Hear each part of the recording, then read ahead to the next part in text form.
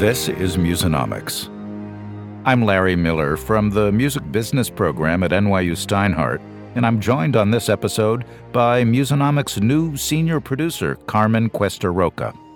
Thanks for that intro, Larry. On this episode of Musonomics, we'll be talking to advocates of the blockchain about what it is and why now may be the time for the music industry to adopt this technology.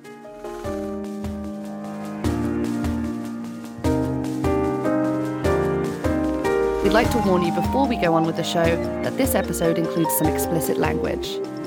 On this episode, we'll hear from Pledge Music founder Benji Rogers, media technologist Bill Rosenblatt, and the artist, composer, performer Imogen Heap on why this is so important. The recorded music industry today is less than half the size it was 15 years ago. That's a really bad growth rate. And as more and more people listen to music through digital means, the data around who wrote, performed, and owns the music has become even more critical than ever before as analog dollars become digital dimes. The data about the music is called metadata, which literally means data about data. With metadata, all those involved in writing, making, and owning the song can be easily identified.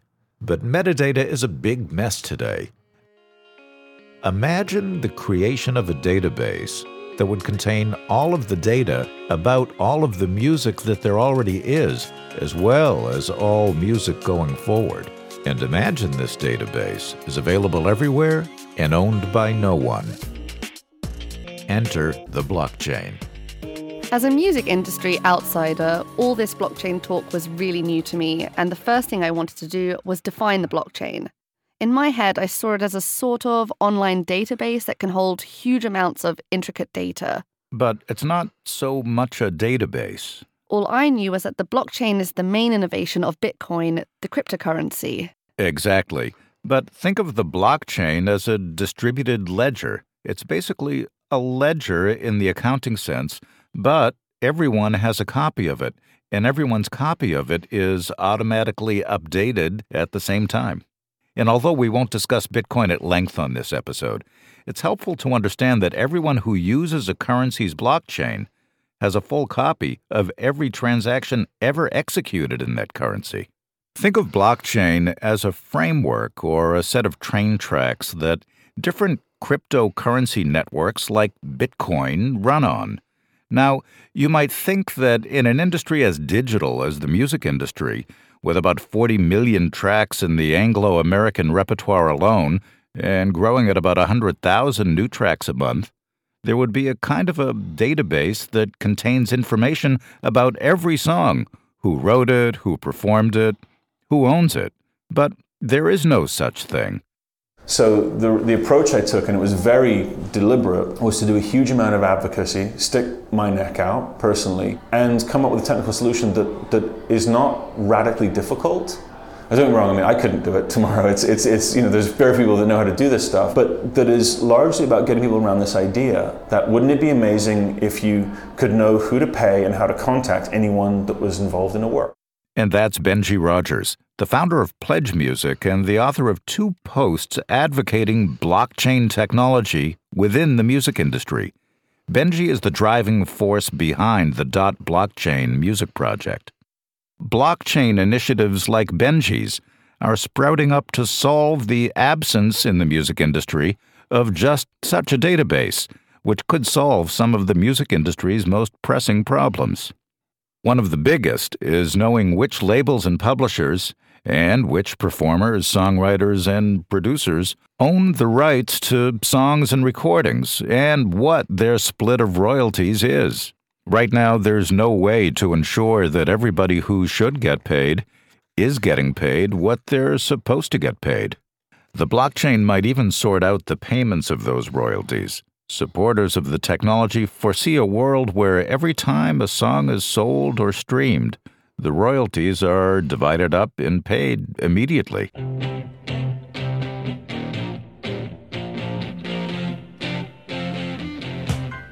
The blockchain can record permanently every single transaction. is what first piqued Benji's interest in exploring blockchain technology as a key solution to help make the music industry more transparent. Digital permanence would be revolutionary for the music industry because, oddly enough, it doesn't exist. Today, anything that we do in digital space is changeable.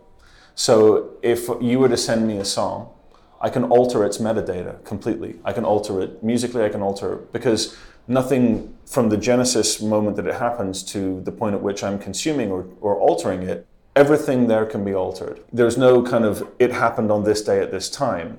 So is Benji saying that if you and I were to work on a song together, Larry, you could go and change the metadata of that song without consulting me so that you could claim a bigger stake? Pretty much. Let's say we do write a song together, and that you claim 75% and I do too. But there's no recording yet.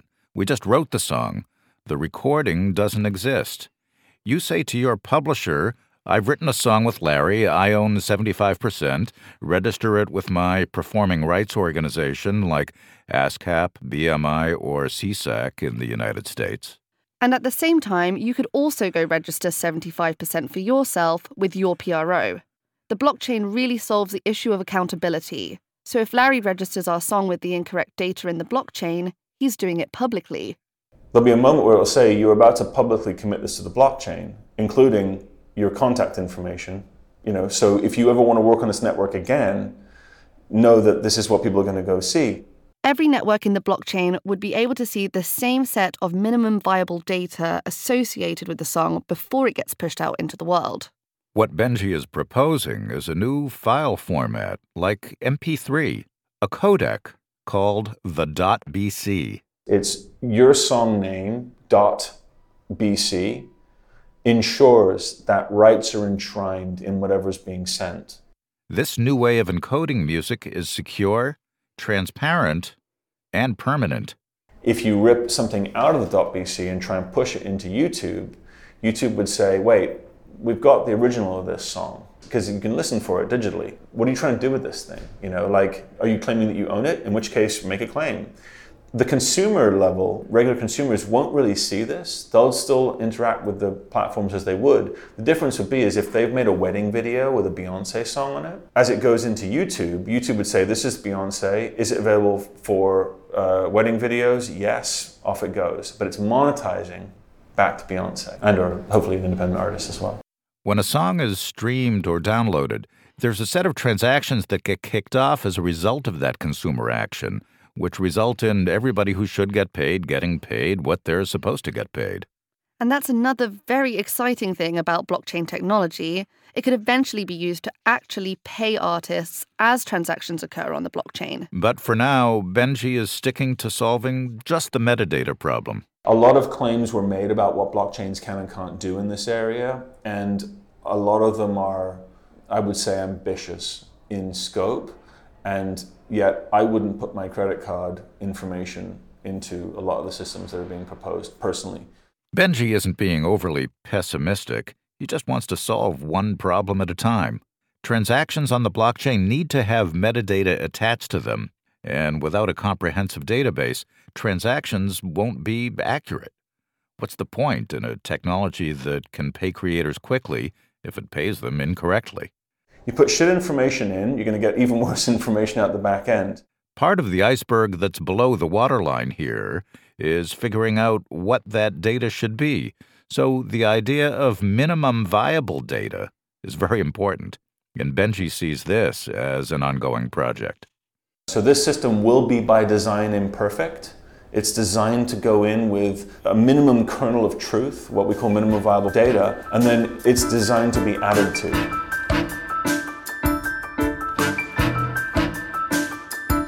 Several music rights databases do exist on a national level, such as the databases maintained by the United States Copyright Office and the performing rights organizations ASCAP, BMI, CSAC, and the Harry Fox Agency in the U.S. Yet, at the very best, they provide information about a small fragment of the works that exist in the music industry and can suffer from a number of other issues, including inaccuracy and inaccessibility. Creating an alternative and more comprehensive database was the goal of a group of performing rights organizations, music publishers, and technology companies which coalesced around the Global Repertoire Database effort.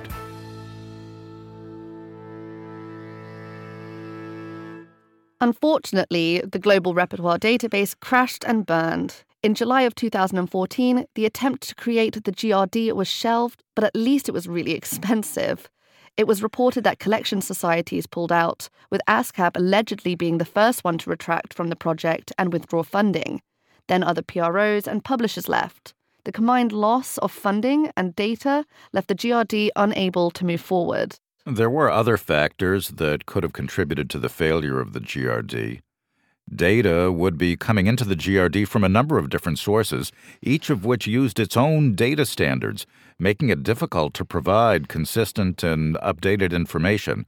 Writers and publishers often buy and sell their copyright and administrative interests in songs, so information on who to pay changes over time.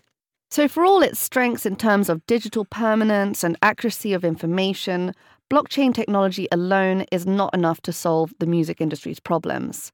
The lack of an industry-wide standard on metadata was the motivating factor of the Global Repertoire Database.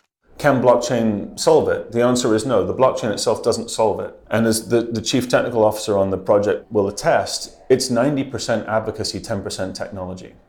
What Benji is saying is that it really matters a lot how blockchain is advocated within the industry with music creators, rights holders, and governments, and not simply a technology solution on its own. Imogen Heap, singer-songwriter and composer, is an advocate of blockchain technology. She launched her own blockchain initiative to help guide the discussion on metadata. Here's Imogen at MIDEM, a music conference in France, from early June. I want this song to give all of the information that I could possibly want to know about it. Anybody wanting to do business with this song, I want them to know everything they need to know. So it could be songwriting information, correct lyrics, my latest biography, my latest press images. It could be where in the world I wrote that song, what was the guitar that I used, who was the engineer, what the name of my PA is. Whatever people want to know, I want to be able to share that. I want these songs to act as a beacon of information for people to be able to grapple with that and to be able to do business with that in the most simplest and easy flow way as possible. The initiative is called mycelia, as in the organism, the vegetative part of a fungus, consisting of a network of fine white filaments that pop out into the world as mushrooms in trees. I see the services in the world, like the iTunes and the Spotifys and the YouTubes of this world, as mushrooms and trees. And the goodness, the source of those organisms, are the songs. All the creators, the artists, the recording, the producers, all the people that make the videos, the stylists, whoever, just who make that creative product that the whole industry is based upon. And without it, would completely fail. So how can we protect that core, that structure, that ecosystem, so that we can have a sustainable future music industry? And this notion of protecting the ecosystem of the music industry is at the core of an enterprise aimed at better compensating creators. The Open Music Initiative, spearheaded by the Berklee College of Music Institute for Creative Entrepreneurship, and now including dozens of other academic and industry organizations, had its first meeting in New York. Carmen and I attended it last week. And as someone new to covering the music industry, I was really intrigued to see what Carmen's impressions were. Well, I found it really academic, not just because I saw a bunch of name badges printed with NYU, MIT, and Berklee. When we sat down to listen about what the Open Music Initiative is, it got very buzzwordy. Advocacy. Bias to action. Anti-disciplinary. Interoperability. Now, that one's a mouthful, but interoperability is a really good way to describe, in one word, how the music industry should approach and implement blockchain technology. We need to allow existing systems to talk to each other and allow new business models to be built on top of it. In other words, we need industry-wide standards for metadata, that agreed-upon minimal kernel of data, in order to go forward with using blockchain technology. What the music industry really needs is a commons-based digital infrastructure that everyone benefits from, but no one owns. the blockchain has the potential to be this, but only if implemented in the right way. As it happens, music isn't the first industry to think about using this kind of digital infrastructure. Much larger sectors of the economy, like financial services and certain government agencies, have been implementing blockchain-based solutions. To understand more about the challenges facing industries developing new technical standards to drive digital commerce, we spoke with Bill Rosenblatt of Giant Steps Media Technology Strategies. I've been involved in various standards initiatives going back to the mid-90s. Bill has a background in electrical engineering and computer science. He's a contributor to Forbes, and at Giant Steps, Bill helps content industries navigate through the digital transition. Standards are things that sound nice. Everyone's going to play together and be happy and, not beat each other up and so forth. But the problem is that they require a lot of agreement by a lot of parties on a lot of detail. Standards are important in helping remove friction and drive digital commerce forward. But Bill thinks it's very important to actually build things, experiment, and learn as part of the process. Standards or market initiatives of any sort, whether they involve standards or not, are hard to get off the ground if everyone just wants to sit around and talk about it, about how nice it would be if this got done. So rather than waiting for everyone to get on a stationary bandwagon, blockchain initiatives need to get the bandwagon rolling down the road and get players to hop on later. The Open Music Initiative is all about this, as is Imogen Heap's Mycelia Initiative. It's about starting a discussion and encouraging participation in solving a problem. What I'd love to suggest is, because I've been on so many panels about this, and I've spoken to so many people about what we could do. And the thing is, when we're trying to look at the whole music industry as a large, it's ginormous, and it involves millions of people. And lots of people are now starting to talk about pilot, just do a pilot, just show that imagine what this ecosystem could be, see it working, see all the different systems. Anyone wanting to get involved, just come in and see how we could link into this system, how we could become this system. And even Benji's initiative isn't biting off more than it can chew. The implementation side is the Bitcoin blockchain isn't big enough for what we need it for. It will have to go to a bigger system later on, but we're going to prove it works here. And my goal is, a year. In 3 months, he hopes to have 600,000 songs in the .bc system, which will get people interested and allow the project to raise some money. In a very ambitious plan, Benji wants all digital service providers to switch over to only accepting .bcs by the middle of next year. The music industry isn't the first one to struggle with the problem of incorrect or incomplete metadata. In the late 1990s, there was a similar dilemma in book publishing. Here's Bill Rosenblatt. Amazon was becoming the 800-pound gorilla of the print book retail business, and it was doing it online. And it was getting all these different feeds from thousands of different publishers about the products that were being sold. Bill used to work in book publishing. Amazon was in a position of leverage where they could basically say, we don't want to have to process thousands of different data formats from different publishers and distributors. Ideally, we want one. We want one format. So the book industry, through a couple of standards bodies. The standards committees found a standard, tweaked it, and founded Onyx. They got book publishers and distributors to adopt it, and that became the standard format for product metadata in book publishing. But it was only able to happen because of Amazon's dominance in the market. That doesn't exist in the music industry today. You could say that YouTube/Google is the powerful entity in the streaming business, and you could possibly say that Apple is still the powerful entity in the download business, even though the download business is in decline. And the transactions are on the same, roughly the same set of material. So I'm not sure whether we can say that there's one player, but there's certainly a small number of them. It won't be as easy to reach a standard on metadata in the music industry, but Bill still has hope in blockchain technology. There needs to be an incentive, there needs to be an impeller of momentum. And if it's not a disruptor like Amazon in book publishing, it's the influx of a lot of venture capital money and entrepreneurial zeal around this topic. And I think that counts for a lot. In our last episode, we described just how hard it is for startups to make money in the digital music industry. So the attention blockchain is receiving is impressive. You can't swing a dead cat around various areas such as New York, London, and so forth without hitting a blockchain music startup. And I think that's a great thing. There's a lot of activity and resources that didn't exist a couple years ago. And so I think the odds are good that good things are going to happen. But just as we discussed last week, often it is the laws in place surrounding music copyright that put startups in a bind. Whatever new systems or technologies or standards come into being have to exist in this legally very complex and often ambiguous environment. And so some clashes with what the law is now and what it may become because there are legislative reform efforts happening are inevitable, and that's going to cause friction, but hopefully the market will dictate where the solutions go and the laws will at least not stop good things from happening. The blockchain might be able to solve some of the music industry's most intractable challenges. It would correctly identify rights holders and how much they are owed.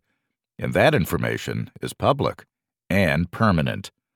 One day, blockchain technology could even be used to distribute payments to those rights holders. But the music industry is complex. There are so many different stakeholders whose interests aren't necessarily aligned, from a singer-songwriter all the way up to the largest global music companies. As enthusiastic as its supporters are, the adoption of blockchain will be won or lost not on the merits of the technology, but to the degree its advocates gain the support of numerous stakeholders with competing interests.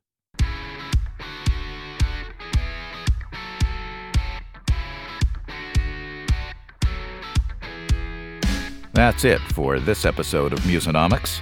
Thank you to our guests Benji Rogers, Imogen Heap, and Bill Rosenblatt. Special thanks to the Reed Meadham Organization and Cliff Flewitt. The Musonomics podcast is produced by Musonomics LLC, strategy consulting and analytics for and about the music industry. This episode was produced by editorial director Carmen Cuesta Roca and engineered by Travis Fodor, with help from Judy Choi, Alonzo Villagomez, J.J. Thornhill, Kiana Agina, and Samantha Tubner. Thanks to Ron Sadoff and Catherine Moore. From the Music Business Program at NYU Steinhardt, I'm Larry Miller. And I'm Carmen Cuesta Roca. Thanks for listening to Musonomics.